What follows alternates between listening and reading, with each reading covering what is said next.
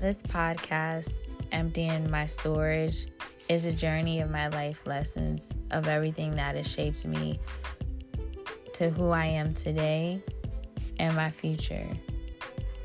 You will learn things about me and also how God has healed me. And this message was inspired by hearing the song, Lord, I'm available to you. My storage is empty.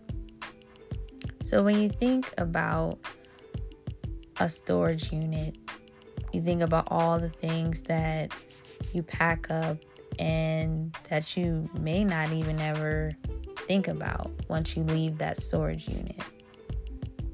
And the storage unit is similar to our lives. And that's what I want to do, is empty my storage.